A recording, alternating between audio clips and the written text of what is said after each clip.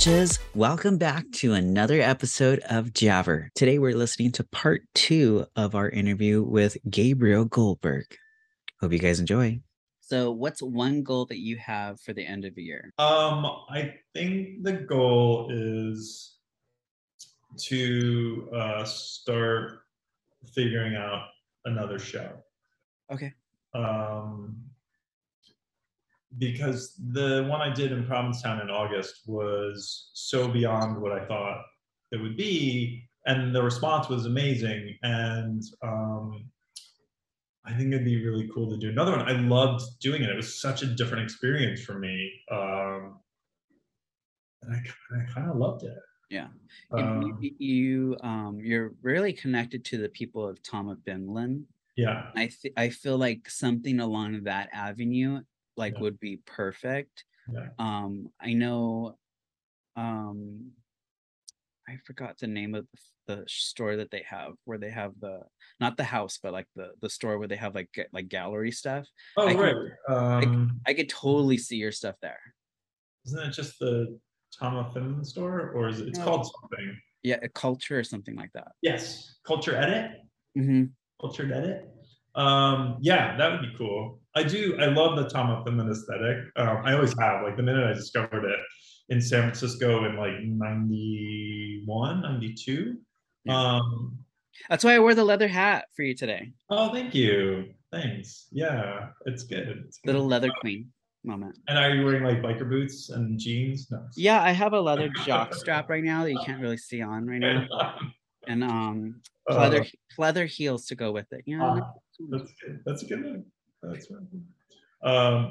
Tom, I'm hooked up with Tom of Finland vodka. Okay. But those are two different things. Oh, okay. I'm imagining that Tom of Finland Foundation knows who I am just because they've seen the pictures all over and they've posted one or two of my photos. But yeah, I love that brand so much. I love shooting for that vodka. It's so much fun, and I love the pictures that we do, and like when we get to recreate his illustrations. Yeah, it's really fun. I used to collect those in high school too, and I would see them on eBay, prints and stuff like that, and I would order them. I think I had a debit card back then. I think I had a PayPal account, and I would load it with money, and that's how I was able to buy shit on the internet. And I would have little prints that I would collect from that era. What's one thing you can't live without as an artist? My empathy and compassion. Okay. I feel like I don't know. The things that you feel in life are so important in forming the art that you make. Yeah. And I couldn't live without my feelings. I mean, that would be so boring. That would be a terrible life. So because of how it influences your work. Yeah. And I look at my pictures and they're pretty, and I don't know if there's a lot of depth there, but the world is so insane, and it feels like it's getting more so every month. And all I want to do is put out into the world a little bit of beauty that someone can look at and smile at, or make hard eyes at, or just sort of fantasize about, because it is so tough. What about you? Me, what I can't live without is, I don't even know what mine. It's a hard question. Yeah, I don't even know. Besides the basic, how you said, a camera, but I could create something with a cell phone and just still make it look fucking cool.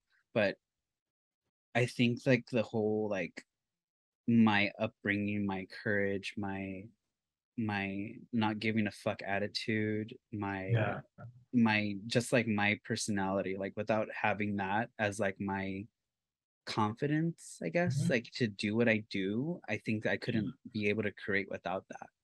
Sure. And that took a long time in therapy to get to there. Good for you. And I feel like you're never really fully there. It's always a learning. It's always building. It's always Yeah. a journey. You Yeah. know, the destination. You're never going to reach the destination of getting there. It's a constant journey that Yeah. we're all on. You know, yeah. So what are you currently working on right now? I'm working on. I just did I photographed some key art for a new reality show Mhm. on a streaming service, and then I'm working on a couple liquor brands retouching. I have another underwear campaign next week, Nice.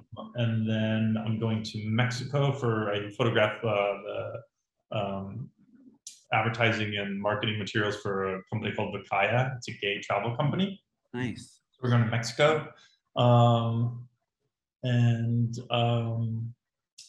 the seeds of a book, of a Hollywood Bruiser book, are happening. Ooh, that sounds fun. Yeah, so that's a photo editor basically approached me and said, "You really need to do a book," and so I'm starting to think about that. That's exciting. I'm gonna definitely be their first one to make sure I get It's gonna be something. a while. It's gonna be a while, but I'm on the waiting list now. yeah. So you recently did a show in Pete Town, correct? Yes. And that was like pretty much like sexually charged for like the homoerotic audience, correct? So Provincetown is gay. I mean, it's a gay little town, and Is it? No. they allow straight people in, which I don't think they should do. But um, it's so yes, it was there were two nudes. The rest were sort of implied nudity, or guys in underwear. Um, and it was called Coming of Age, and like every photo somehow related to had a story behind it in terms of something that happened in my own coming of age that sparked then this photo. Mhm. um, and so it was a collection of my work, that most of which I had already shot. Uh-huh. And then there were a couple new pieces, and it culminated with the most amazing thing, which was a fellow named Charles Leslie, who started the Leslie Lohman Museum back in 1969. He came in on the Saturday night. It was the second Saturday night of the show, and bought one of my pieces for the permanent collection in the Leslie Lohman Museum of Art, which is in Soho, New York. Um, and this is something I had known about for years and years and years, and I knew who he was, and it was incredible. And so yeah, the show was a big success. I was very excited about it, very happy with it. And it was just thrilling to see my work on a wall like that. I had never experienced. Have you ever done a show? Yeah, I have had a lot of different shows. Like Oh, I've been active like in either in a gay show or just like something of just my stuff, like where my stuff is presented. yeah. I think I've done like maybe 13 Oh, shows in damn. the past 10 years. Oh, good for you. I have hustled my way to get those. And did you sell any of your Yeah. pieces? Doesn't it feel amazing when you do Yeah. that? Yeah. It's like a feeling like you frame something nice and neat and you put it together and somebody wants that in their home or their collection and it feels like, oh my God, like I'm on, like my shit's on their wall. Like, it gives like that feeling. And then this year at DragCon, because I'm a vendor at within the World of Wonder. Oh, so your poster. Yeah. And I was like, I'm not gonna bring any prints or anything just because I didn't have any time to get anything done. All I did was print out on foam, just like like a presentation of all my work and whatnot. Yeah. And I had those just like presented, and those were selling. And I was like the time I bring foam, people want to buy like pieces of foam, and then when the time that I bring like $1,000 prints and frame them nice and neat and like nobody wants that, I'm like, okay. Probably because they don't go to DragCon expecting to pay $1,000. Yeah, exactly. Really But like for me, like on that avenue, I feel like DragCon gave me the ability to showcase my work within my community. And Yeah. when you think about it, like the whole drag con, like it's a drag queen thing, like drag queens make our community like what it is today. Like without drag queens today, we would not have like in some ways you can think about it, gay rights. and such, because like where it started. Right. And I feel like that is like, yeah, like that's like an area where I fit in as Yeah. an artist, because of how sexually charged like my stuff is, and how like homoerotic it is, and for like the type of work that I shoot, I feel Yeah. like that was like the perfect avenue for it. And I'm invited every year to go do it, and I absolutely love the community that's come out of it. Yeah. How was it this year? It was surprisingly slow, just because of how like they placed us, Mm, because all vendors were kind of pushed a little bit to the side, and they mainly focused on the queens this year. mm. And I still got tons of traffic. It was super fun. I love doing it, like getting all into the get up and everything, and screaming and yelling at people. And But do you go in drag? I do me like You on go in like drag. an escalated scale. So Yeah. it's like me, like with like studs and rhinestones and like a full painted face. Like I look Photoshop when you see me. Oh my Like God. You're gonna flash one of those pictures on the screen right now, right? When you yeah, definitely. Like see, that was like my poster yeah. at drag Oh con. wait, right. You on the car, right? Yeah, you Yeah. saw it. Yeah, I remember it. Yes. Yeah. That was hot. That was fun. So I had that, like I did a boost on the Instagram thing, and I put like, I don't know, like $100 on there, just to like show it on there. Oh, nice. And people, like I could see like the numbers of how many people like actually saw it, like within that tiny space, because I Yeah. wanted to consolidate like everybody to be on everyone's cell phone. And everyone goes like, "Oh my God, you're the guy that was on my phone." And I was like, "Oh my God, hi." You're It, like, so like here it's I like am. so like Instagram can be a good tool if you know how to use it and work it, and push it out there. So I don't know how to use it and work it. I just block all the fake accounts so that everyone that follows me is quote unquote active. But Uh-huh. like if they have if they're following 5,000 people, but they have zero posts and they don't have a photo, I'm just gonna block them because it's not a real account. Hmm. But I know that there's things that you can do to get more um, bigger audience. Uh-huh. I would say be careful, because once you start putting for ad space like that, your account it anticipates you to do that for every post. What do you So mean? What do you mean? so anytime I do a post, like today I did a post, Yeah. it asks me, would you like to boost this to get more exposure? Because like all of a sudden my likes will just stop, and then that will pop. Yeah, I because never of thought how yeah, and then because of how much money I've put into it already, it anticipates me to put that much money into every post now. Oh my God. Wait, so is yours a business account? Yeah. Oh, mine's not a business account. Well, that's the only way that you're able to do that and have those extra tools to do it. Okay. All right. So So as I a mean, regular user, like I can't yeah, boost I boost. would say keep it that way, because if you have an organic following, just Yeah. keep it, Okay. because the moment they find out you have money and you want to use it, they'll That's all they want. they Zach Zuckerberg will be right there raping you for every little cent you have. Zach Zuckerberg. I want to. We talked about the thing that vexes us about Instagram, but can we talk about the thing that we love about it? What do I love about Instagram? I love. Let me look at it. Do you want me to go first? Go ahead. Okay, I love that it has literally like it's like a Christmas morning of thousands and thousands of exhibitionists who love to just show off. And it's just an endless well of potential talent for me to like want to photograph. And it's like I thought it's you were gonna say like something completely different, but okay. no. I mean, I look at it in a very sort of, Bambi sort of way, in that like it's a nonstop pool of potential people to photograph. And I love that because it is full of people who love to show off. And I love to photograph those guys. Like photographing exhibitionists. And when I say exhibitionists, I don't mean like people who like to go on the street and show off their, like get naked. But I mean just like people who like to show off in general, just like to be in front of a camera. Those people are fun to photograph. Yeah, You it's true. know? It's true. Yeah.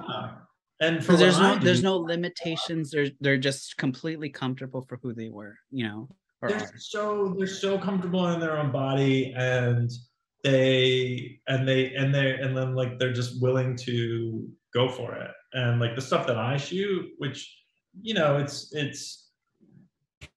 I guess it's homoerotic.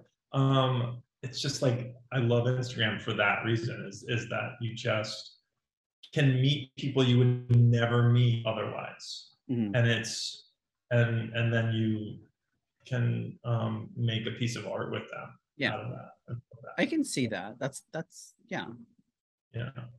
I It's thought not, you were gonna say like a bunch of exhibitionists that are like all in your DMs and like they. I was like, I get that too. I have to like put them in the general like section because like I get nothing but a feed of all that stuff too.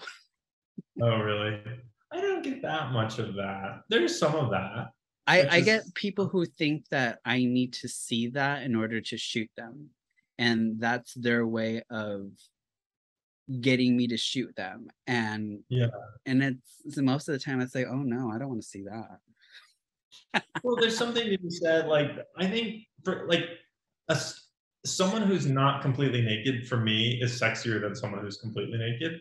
Like I love just if it's a jockstrap, if it's underwear, if it's just socks, if it's a shirt, but they're like wearing something and they're not completely naked. To me, is sexier than when they're completely naked.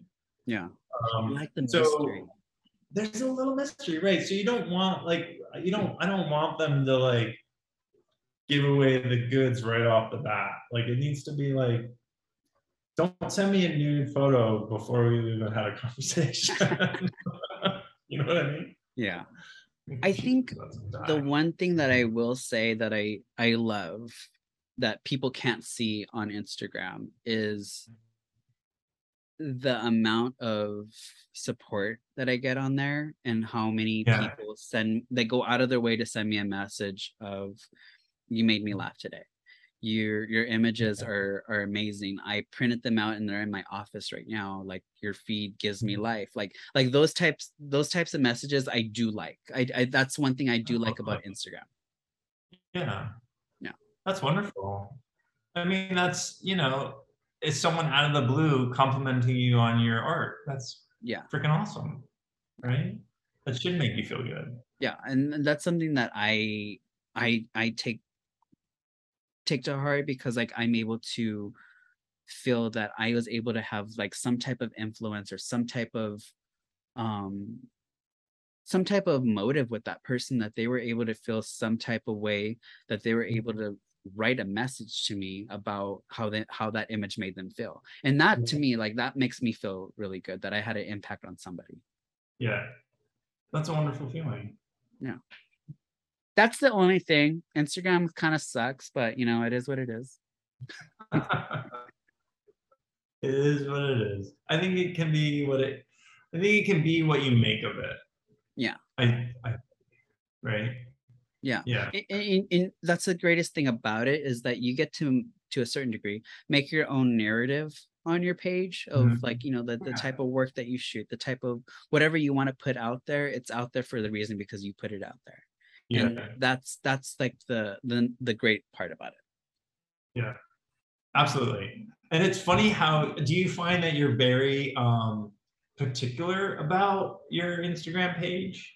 Because when you think about it, it is kind of the modern day website, right? This is like, you're presenting your work to the world via Instagram. People don't go to your websites anymore, they go here. It's like your business card. So so I do captions on all of my photos, on all my posts, and I do it in this particular way, and I have a style that I do it, and like the headline's all in caps, and then there's an emoji, and then there's a little descriptor about the model.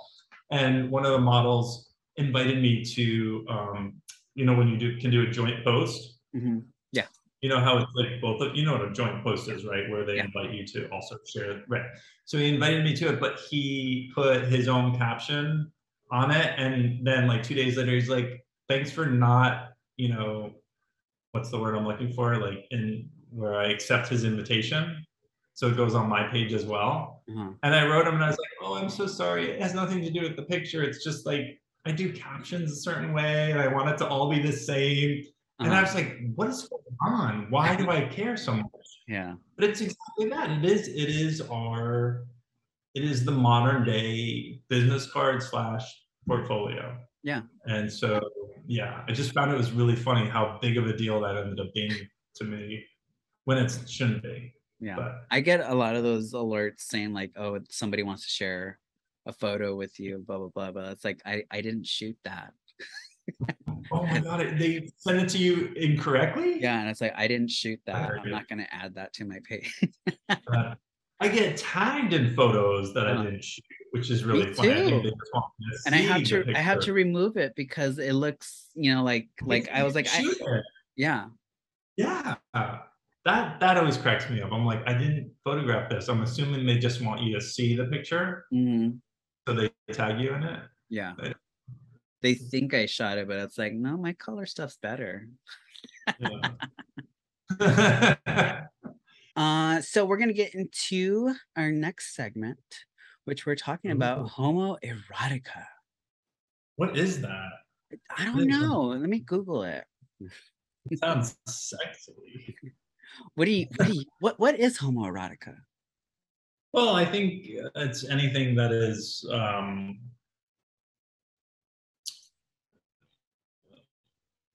geared towards imbuing desire in homosexuals. Like that feels like the most basic concept of it. Anything that tantalizes same-sex desire. According to the Webster Dictionary, it's relating to or involving sexual activity between people of the same sex. Yeah. That's sort of, we've sort of blown that open though in our modern world. And homoerotic is, I don't know whether that's like the blanket for the entire LGBTQ plus community anymore, but I feel like it can, but it also like I feel like it's mainly like queer erotica. Like homosexual would be more like just the G and just the L, whereas queer erotica would sort of be like more of a overall. Mm-hmm. I don't know. Is it antiquated now to say homoerotica? I think so. I'm just asking questions. I mean, I've used it multiple times. Yeah. I've been in a magazine called Homotography. So nice. So there's that. But would you say that your work has a little bit of homoerotica in it? I mean, the stuff on Hollywood Bruisers, I would say, is all the way around homoerotic. It's geared towards homos. I mean, it's like sexually charged. It's playful, it's frisky, it's fun, it's frolicky. It's there's definitely homoeroticism in it because I am a gay man taking pictures of gay guys with the intent of wanting gay men to look at it and derive, visual pleasure from it. Yeah. I tend to block a lot of like square state housewife type women because I feel like it's for the gays. Like what I'm doing is for the gays. The models, I think there's 2 straight guys that I've shot. And at some point last year, I was like, you know what? I just want to photograph gay guys. I just want this to be for, by, and about gay people because we have such a small portion of the pie on this planet. And every time we have something that's nice, heterosexuals come in and then they sort of take it over. And I mean, I'm looking at Provincetown, I'm looking at West Hollywood, I'm looking at Chelsea and New York. And it's like, we have these little havens and maybe the younger generations now are like, West Hollywood doesn't need to be it doesn't need to be gay anymore. Like the gay bars don't need to be just for gay people. We can let straight women in. And I'm like, yeah, but there's like 100,000 straight bars in LA. Why do they have to come to the 10 that we have on one street? I mean, I'm all about like inclusion and I'm all about that. But don't don't touch Santa Monica Boulevard. Right. Thank you. Like leave it, give it for the gays. You Leave can it visit. dead. You can visit. You can come to my birthday party and everything. But like if when it comes down to it, like, you know, this is like our safe places, and these Yes. are our, you know, communities that we built. Yes. And it's not like something that, you know, like it's like, ooh, let's go to the gay town. It's like, it's not just the gay town. It's just like a home. This is a It's a community. home for us, yeah. Yeah. And when I first moved to LA, that was where I would go to feel like I belonged somewhere. Not anywhere else in Los Angeles. I went to West Remember Hollywood. Rage? Yeah. Rage in the mid to late 90s was the place to go other than Studio One in West Hollywood. That's where you would go to dance, and they played amazing music. Yes. And it was so hot. I loved Yeah. it. It was So sad it's not there no more, but yeah. It hadn't been there for a while though. yeah. Even when it was still there. It was a little bit of a dump, sort but of it a was shadow still of that. it still was fun to go there. It was like Yeah, one of my it first was bars nice. that I went to. And Oh really? yeah. Yeah. So yeah, so Bruisers is definitely homoerotic, and it's for the gays, and it's about the gays, and it's about them, like the male gaze. You know what I mean? Like there are I grew up with a bazillion pinup pictures of women in bikinis, and every female celebrity there was like a poster of her, and there were like 3 posters of guys. And so I'm trying to do that for gay men. I'm trying to make that kind of you know, visual feast of the male body for gay guys to look at. Yeah, I see that. Yeah. So you mentioned that these are like stories and things that have actually happened, and you're just like basically like giving an editorial of like, you know, like a story off of these images of you know, like that have happened to you. There's one in particular that I have a question about. For Joel is having a really hard time. I'm very curious, how did that go? So he was having a really hard time. So that shoot was we had discussed, you know, what we were gonna do, and he's really, he loves to bike. Like that's one of his hobbies, is biking. And when I photograph these guys, I like to have a little bit of them in the shoot. So like there's a fellow named Michael who's a dancer, and so we decided like Cabaret is one of his, you know, one of his favorite movies. And so I was like, what if we did like a Cabaret Tom of Finland thing and sort of mash it together? So I kind of want something that they're, you know, is part of them in the shoot, and then it's me photographing them the way I see them. So with the bike shoot, that was actually came about because the very first gay porn movie I ever watched was called Spokes, and it was about a bike team who, at the end of their, you know, bike race, met up in a barn and then got it on. And the shoot was basically like him in his bike, you know, his bib, his biking bib thing, and then slowly coming out of it. And in my head, like I wanted to do it outside originally, but I think it rained, and so we did it inside. And in my head, that's where like I was thinking back to that film, which I saw when I was 17, I think, and it blew my mind because it was the first gay porn I'd ever seen. And so that kind of was all in my head, was all about that bike setup. Anyway, at some point during the shoot, he was naked, and I was like, what if you were like, what if we put the bike, and it was like the sexiest bike accident that ever happened. And that's where it came about. And it was actually a really sweet moment. He's a lovely fella, and it was really fun.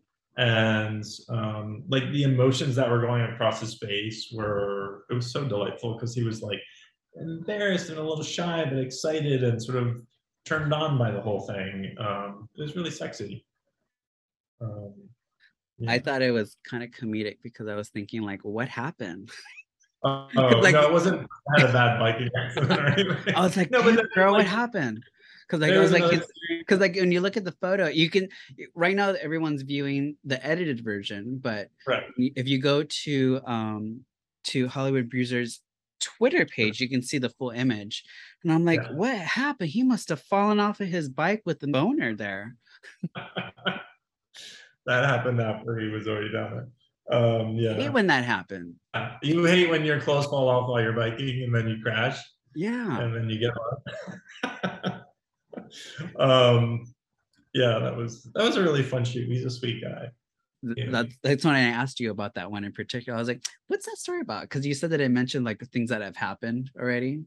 And that's like where I was curious. I never went through a sexy bike accident, but like I did a shoot with a guy in a car, and like that was based on the first time I ever made out with a guy in a car when I was 18.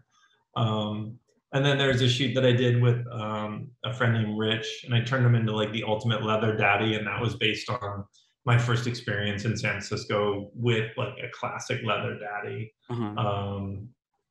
And then there's a photo of Andrew bent over, and he's like, the swimsuit's coming down, and he's by a pool. And when I was 14, I was at a public pool, and there was a guy who was changing, and he had a towel wrapped around his waist.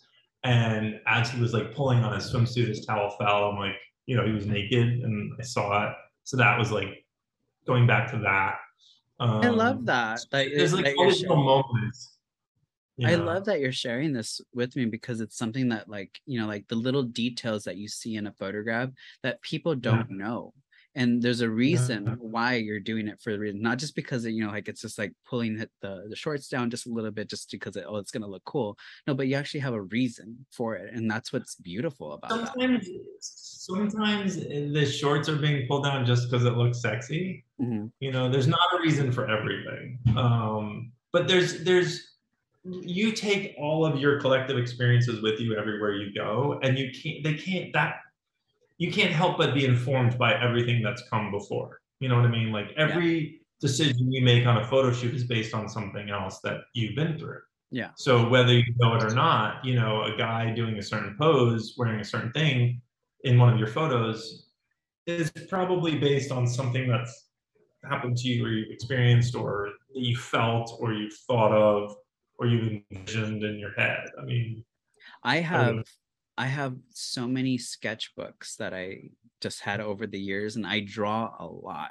And it's whether it's just being like little doodles here and there, or it's just like an actual like scene that I'm like drawing. I've turned so many of those into like my early work, and then today still. And people like I don't ever talk about it either. And when I show it actually to the models, or like showing it to the creative team, showing them like, oh, like like this was inspired by this, and they're like, holy shit, that looks just like what you shot. And I was like, it's for that reason. Like I had an idea and a vision that I made into an actual like image. So I had a job for Lowe's Hotels, and it was a food and beverage job. And the very first hotel, I went to 24 other hotels around the country, and the very first one, I like drew out some ideas for the client.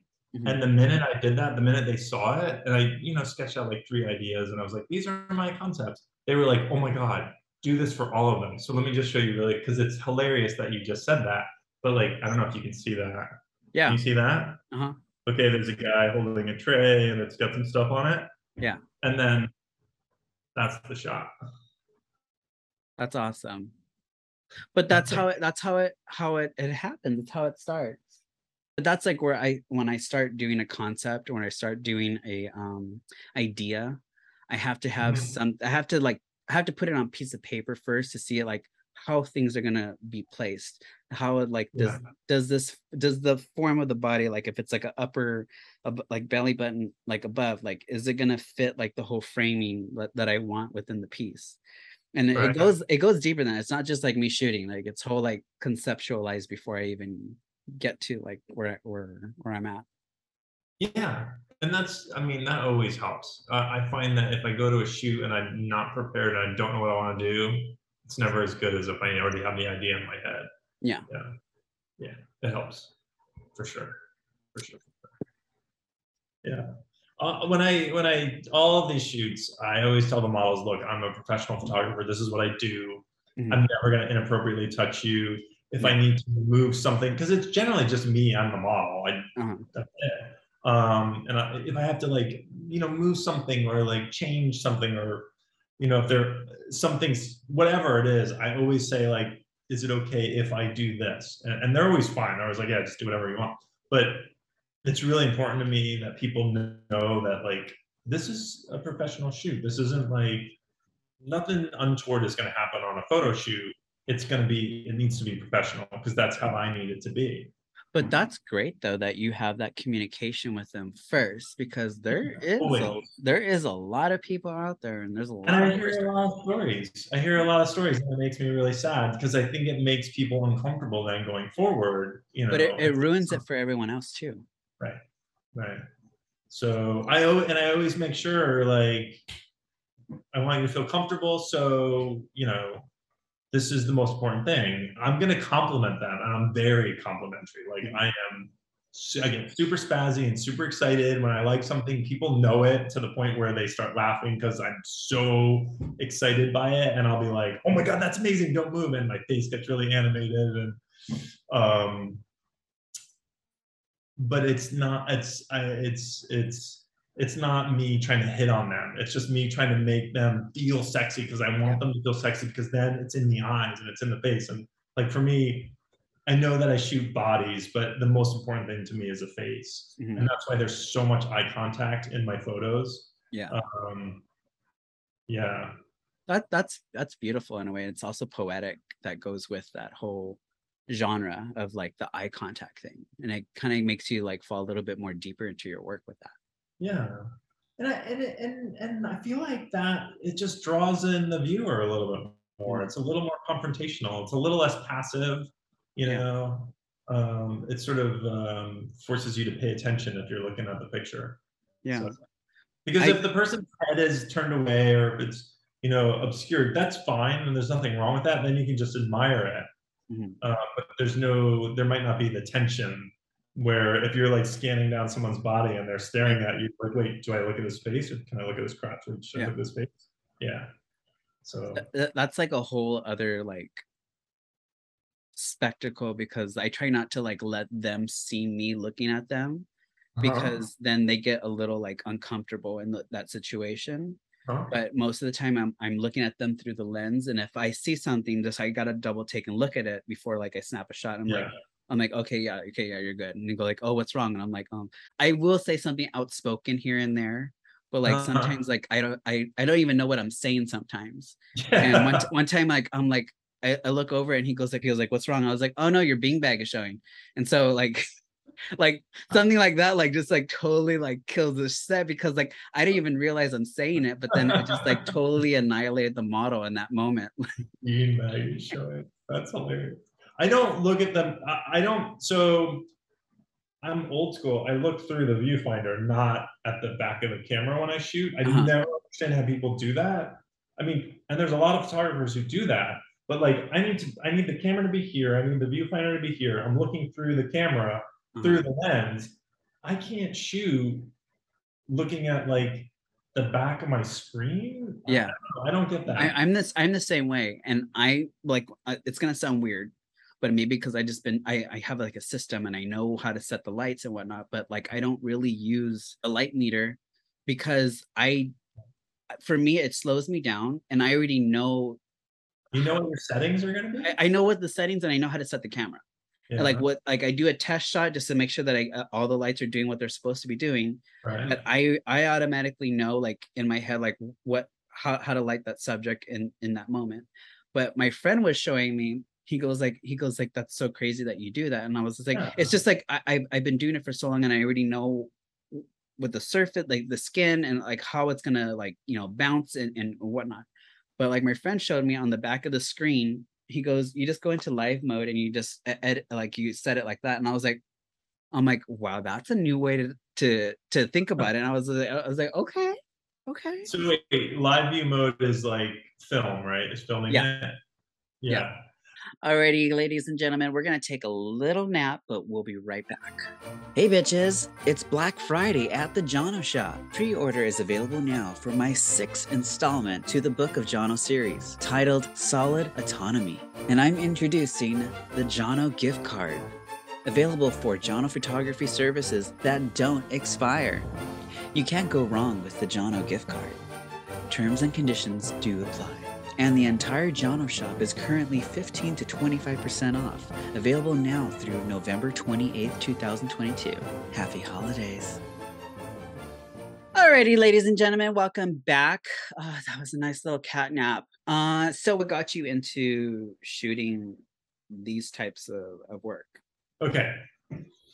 When I was in school, I needed money. And I had a connection based on my prior job in magazines to the fellow who ran Randy Blue. Do you remember randyblue.com? Yeah. Okay. So he asked me to photograph one of his performers for like a magazine or something. And so I did.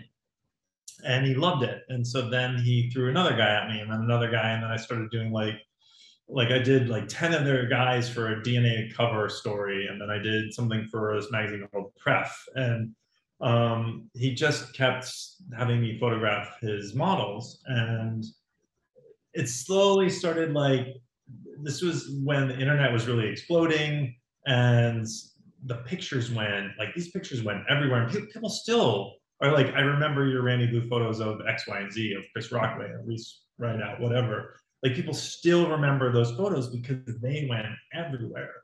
And I think that's kind of what got me into photographing this sort of stuff. Was like the foundation that was. But then also, like growing up, I loved, you know, Herb Ritts and Bruce Weber, and all of the physique pictorial. I have this huge book, Bob Miser World, I think it's called. Bob Miser's photographs, and you know, just I think that's where it started. And the aesthetic just sort of slowly grew. When I was shooting the Randy Blue guys, there was nothing like retro about it. It was just, you know, them against the seamless, or them in a pool, or, you know, at a house. And the retro thing didn't really come about until much later, when I started realizing, you know, these are the things I love. I love crop tops. I love socks that have the stripes on them. I love, you know, 80s visors. I love a popped collar. I love the wristbands and the headbands that we used to wear. And yeah, so that's kind of how it started. It started through Randy Blue. How did you start photographing? It was an accident. It was an accident. Was it? Well, I needed to shoot somebody for a project that I had for class. And I was like, you know, I'm going to do male beauty aesthetic, you know, type of work. And my teacher hated it because he says, that's not beauty. And I was like, well, it's beauty to me. And what were the pictures? Like male physique, and it was like my first color images. And so I started, I actually posted like some of them. I took them down, but then I kind of reshot them and mastered my color, like the way that I shoot. Your color is amazing. Thank you. Took me years to find like the right chemicals and everything to put it all like together.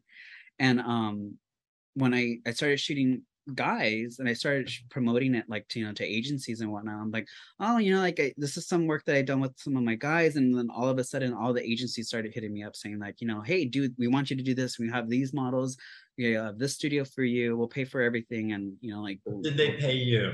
Huh? Did they pay you? They did pay me. Okay, good. I did get paid. Like test shoots, they used to say test shoots. Yeah, and it wasn't like big money or anything. It was no, but they paid you something. They accommodated everything that I needed. Okay. But that snowballed until like all of a sudden, like I just started posting all these guys and everything, and it became like a thing. Where, you know, like I'm like, okay, like I guess I'm a men's photographer now, and I shoot them like a certain way, and it's cool. But I really wanted to do women's fashion. I wanted to do all that stuff that you see like in catalogs and magazines that, you know, was geared towards women. And still to this, no, not anymore, because the magazine's not the same anymore. But Playboy was one of my biggest people that I wanted on my radar, that to shoot like those campaigns and those types of pictorials that they used to do. I never saw like the softcore porn within it, it's not even, I don't even consider it porn, but a lot of people consider that because of the nudity. But I always thought of that as like the most beautiful images that I've ever seen of a nude figure, seeing Yeah. like how like way that they combine all these production, like the whole production of it, Yeah. creating this concept to creating this beautiful piece of art. And yeah, I turned that into boys Yeah. But do you shoot? I'm looking now. You don't have any women on here? because it it never became a thing. I did eventually shoot some women in Yeah. some stuff, but Yeah. it never it never looked the way that I wanted it to look, and I became more comfortable with men.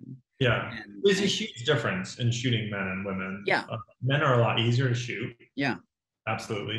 yeah. You're like, here's some baby oil, go. Kind of. Yeah. I mean, kind of. Yeah. Yeah. Have you ever seen? God, there was some show. Maybe it was. What was the show with the three bunnies and they were like Hef's girls? The Girls Next Door. Did you ever see Yeah, that? yeah. There was one episode that had a behind the scenes of one of their photo shoots, and it was with their old school photographer. So this was, Yeah. I don't know, however many years That's ago. what got me into it.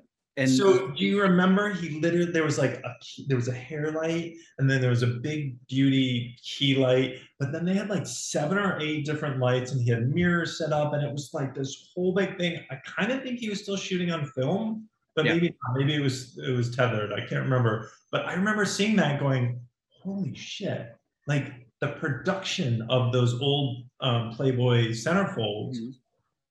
was huge. Well, here's another thing. One of my uncles used to buy me the magazine sometimes and just like sneak it into my room and just like say, "Oh, I got you that." And I'm like, thanks. And then like to me, like I wouldn't look at it for that. I would actually read the articles and I would Yeah. actually collect the images in there because I thought they were so beautiful. Yeah. And it He was when hoping I he was gonna turn you straight, and you're yeah, like, "Girl, this is gorgeous."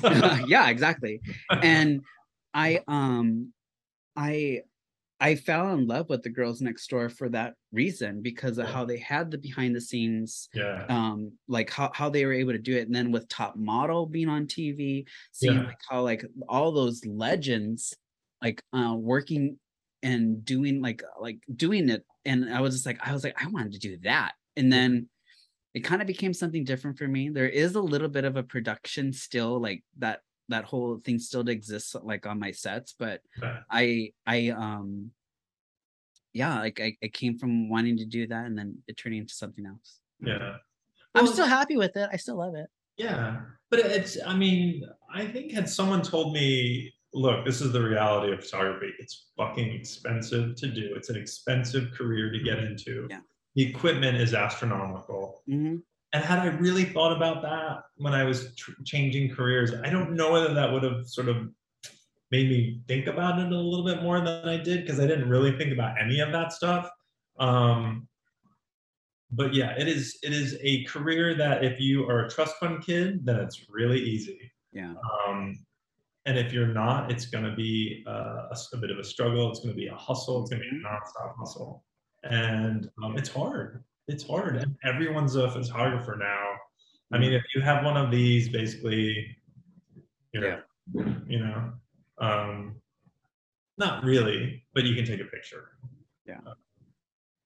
But yeah, it's a tough gig. It's a tough career. I remember my first class where we were responsible for making a whole production, like production worthy thing, getting a makeup artist, getting a hairstylist, getting, you know, a professional model, getting everything together that will actually make it a worthy images that will be in your portfolio. And I remember dropping and putting so much stuff on my credit card. And I was like, and this is just for a class assignment. and I'm like, professionals do this like every day. And it's like to like the X, you know, degree. Yeah. It's I feel like that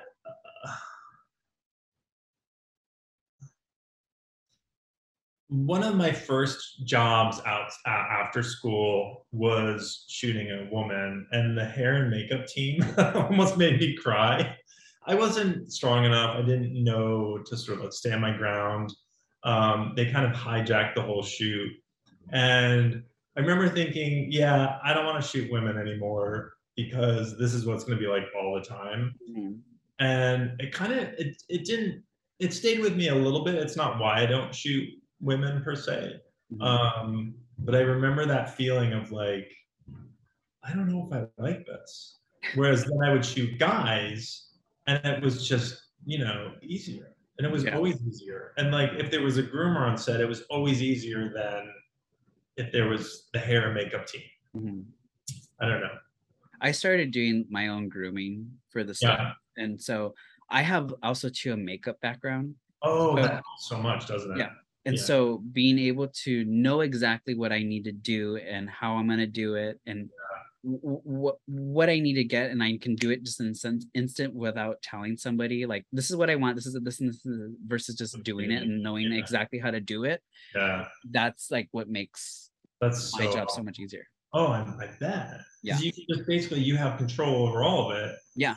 It ends up looking the way you want it. Where Exactly. I mean, how many times have you been on like think back to when you were just starting out and the model would come out of hair and makeup and you're like, oh my God, that's not at all what we talked about. Oh yeah. Well, I would too, because I would be watching them as they're doing it or Yeah. filming it, making my own little like reel of like behind the scenes stuff. Yeah. And I would, like stop it, like, okay, like, like the hair is not his hair is a little bit like thinner than what it's than what we're expecting to do. So we're gonna need to do like this a little bit. You need to amp it up a little bit more. Then when they would be like, I'm the hairstylist, like, like, type of thing. I was like, yeah, you are the hairstylist and you may be really proficient in what you're able to do, but that's not what I want to photograph. I want to photograph this. And that's the reason why I booked this guy, because he has great cheekbones and I want to focus that and complement everything within it. You can complement the hair can complement the face in that retrospect.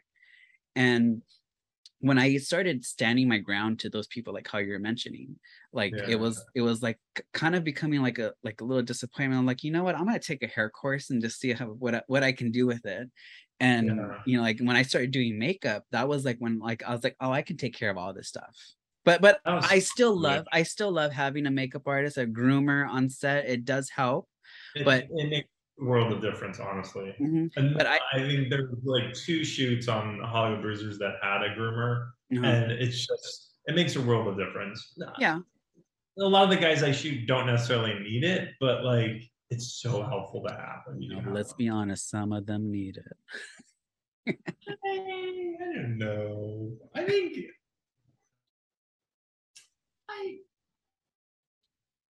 I think most of the guys that I've shot, I mean, a lot of them I've asked, and a bunch have asked me, but they're always like, I don't know, they always pull it out. They always turn it out. Yeah. I guess I just lucky. Yeah. I think, yeah. Every once in a while, there'll be like a job where someone shows up and they don't quite look like their photos, but that doesn't happen that often. But also, I live in Los Angeles. It's like you go to Trader Joe's and it looks like a casting call for a CW, teen show or high school or college show. It's just, this isn't reality here. But that's also too the magic of Photoshop. True. It's true. And the minute I learned how to like dodge and burn skin, everything changed. Yeah. Because I do it old school. I don't do I don't know, Gaussian blur or whatever the hell people use. Oh, yeah. I've seen horrible results with people that try to show me, like, oh, I know how to do it, and it's like, okay, show me what you can do, and then when they show me, I'm like, oh, no, I'm okay.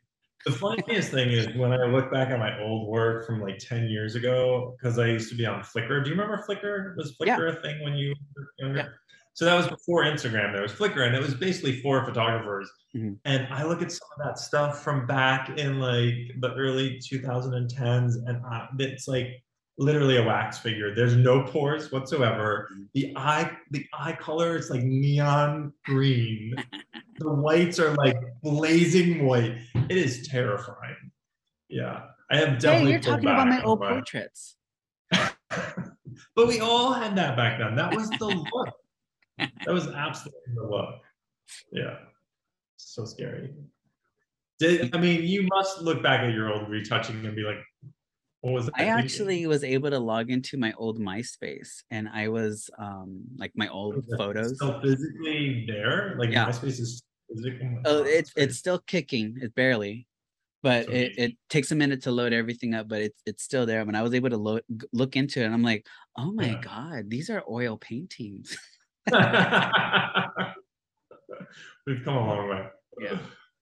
Yeah. I have a What's your, question. wait, I have a question real quick. I have a question for you. Yeah. What's your big, because we were talking about models, what's your biggest pet peeve based on social media of models when they approach you? When they approach me, Like, it's something that happens it's every day, and I wish I had a nickel for every time I've opened these messages. Let's yeah. collab. And And that's and that's yeah, it, like yeah, that's like the whole thing. not even like I love your work. I think your work is amazing. I think like we can make this aesthetic work. I have this concept in mind. Like I want to do this type of none of that. Let's collab. And it's like okay, I stopped allowing people to to doing that whole process and everything because I'm usually the one that's stuck with the bill. If you have a look and I'm into it and I love it and I can see some work that can happen there, then I will Yeah. produce it. But Yeah. if someone's just like I think we should collab, blah blah blah blah, and I think it'll be really great and stuff like that for both of our accounts. I'm like, for whose account? And like, how is this gonna help me? Like I don't know. It's seeing that, and Yeah. and then once I have like this like copy and paste thing I post, and I'm like, oh, unfortunately, I'm not doing any collaborations at the moment right now. But if you would like to book a shoot with me, I'll be happy to set that up for you. Right. Immediately, And like here's the message immediately disappears, or I get blocked from that person. So it's like, okay, blocked. not even a follow. You guys, Wow. y'all just want a free images. Um, blocked. That's Yeah, bizarre. that's my biggest pet peeve. Yeah. That's a What's good. yours? Um, eh, uh, so it's the same thing, just different words. If it's out of the blue and I've never interacted with them whatsoever, and the message just says "Let's shoot!" exclamation point, Mhm. and that's it. Yeah. Um, the thing I don't know whether people realize how much work goes into Yeah. setting up a photo shoot in Los Angeles, in New York, in Chicago. I don't know, and literally anywhere that's like a major metropolitan area. Yeah. Um, and if we have to book a studio, and then if we have to rent equipment and like come up with the concept, and then if you've got to hire a hair and makeup person or a stylist, Yeah. like it's a lot of work. And then like I generally will bring, some bottles of water and some like bags of almonds and maybe some fruit to a shoot.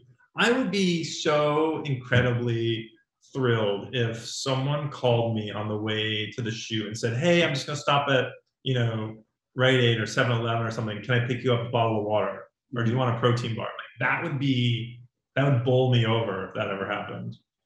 Yeah. Um, Those are rare, and those are the ones that actually text you on your birthday, say what's up, like call you up and just like those are rare cases. That's rare. And I'm not saying that we need to become friends. It's just we literally have to show up with everything, and then after the shoot, they get to go back to the gym, and we have to go and unload the equipment, Yeah. download the images, process the images, and then spend hours retouching the images. Yeah. And I think there just needs to be a little more courtesy coming from the other side. Or I would love it if there was.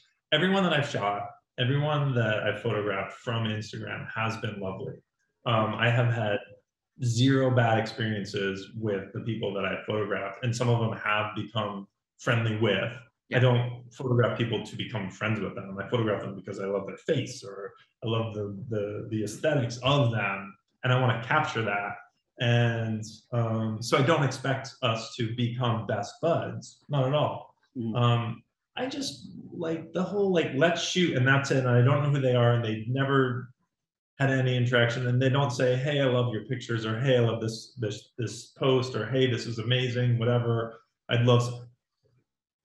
There's a disposability to our world now with social media and the content creation and this constant need for a constant feeding of the beast that is social media. Yeah. That people sort of have, it's like these images that we're making are less important now because they're literally the next day going out and doing something else. Yeah. And they're going to put it up there and then that's it. Mm-hmm. Whereas you and I, like, we're going to spend hours and hours and hours and hours making this thing. Yeah.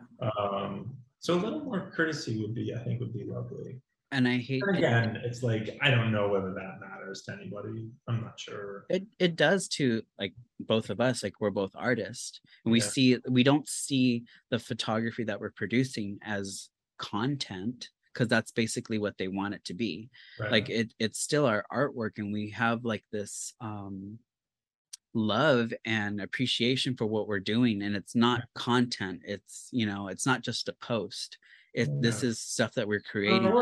And years of experience to get to this point, to know exactly what the fuck we're going to do, and then to have somebody just be like, oh yeah, I think we should collab because, you know, like, I think like I would look so good in pink light. And it's like, it's not going to compliment your face. That's terrible. Yeah. I've heard that from several of the photographers, and I was curious if you would touch on that. Like, 3 or 4 of my photographer friends have all said the same thing. Yeah. And it's the same thing that we were just talking about. Yeah. It doesn't happen to me, but because I have, like, my models have to sign a model release, and when I send them images, it's like I send them the images with a text or an email, and there's like, they always tag me. But I do when photographers shoot people, or I see pictures on, you know, people's pages and they haven't tagged the photographer, that irks me a little bit, because it's like, that's rude. I've already gone through that, like, so many times, like, where I don't get credited or anything, and I go all the way through, like, in the model release. That's included in the model release, that you have to credit me. Oh, wow. Give me the credit, and when they receive the images, it's usually in an email that has like all the breakdown of things that I need to have met. So I already disclose things that, like, you know, things that I need to have before you can have your images in those situations. I have a whole schematic when it comes to it. Just because, like, if someone's going to be using my images for, you know, like, their representation, and if I'm producing it, it's going to be under my conditions. It's not going to be, you know, just to post, you know, it's going to be through what I want. And if it's someone, it's like, if it's like a person that's doing it for, like, their new album, or, you know, like, they're doing promotions for their event and something like that, that I've done, you know, like, you can do whatever the fuck you want. But, like, if I'm producing something, and if this is like something that I'm putting my time and effort into, it has to be done the way that I want it to be done. But then, you know, people say I'm a bitch. People say that I'm too hands-on. I've been told that I'm too hands-on, and I was like, it's my work. How can I not? How can I not, you know, like, it's your baby. How can I not say how and what these are going to be used for? But, you know, it is what it is. It is what it is. Alrighty, bitches. It's been fun. Gabriel, this has been fun. Yeah, this has been so much getting to know you and your artwork, where things come from, where they are now. I'm so thrilled and happy that you're able to spend some time with us today. Thank you for having me. Thank you for asking. I really appreciate it. For some of our listeners that don't know you and don't know where to find your work, where can they find your work? So they can go on Instagram, and it's Hollywood_bruisers is that's what we've been talking about for today. And then my regular work is GabrielGoldberg.com. Sweet. Is there anything else you want to plug? No pun intended. None taken. I don't think so, because I think we sort of talked about it. There's nothing, you know. We'll have to do this again when I have a show. Yes, and whenever you do, let me know, and we can put that all together. Thank you. No, this is it. Thank you so much. And thank you. This is my second one that I've ever done, so I hope it was okay. Yeah. Like and subscribe. Please. Alrighty, guys. Thank you guys so much, and have a good night. You have a good night. Bye. Bye. Thank you for listening. This is Jabber Podcast, executive produced by John Madison. If you have a question, comment, topic, or story you want to share, we want to hear it. Email jabbrpod@gmail.com or send us a DM on Instagram or Twitter @jabberpod. This podcast is intended for entertainment purposes only. Stories and mentions are not meant to hurt anyone or their subtitle parties. Intro and outro, LA Step by We.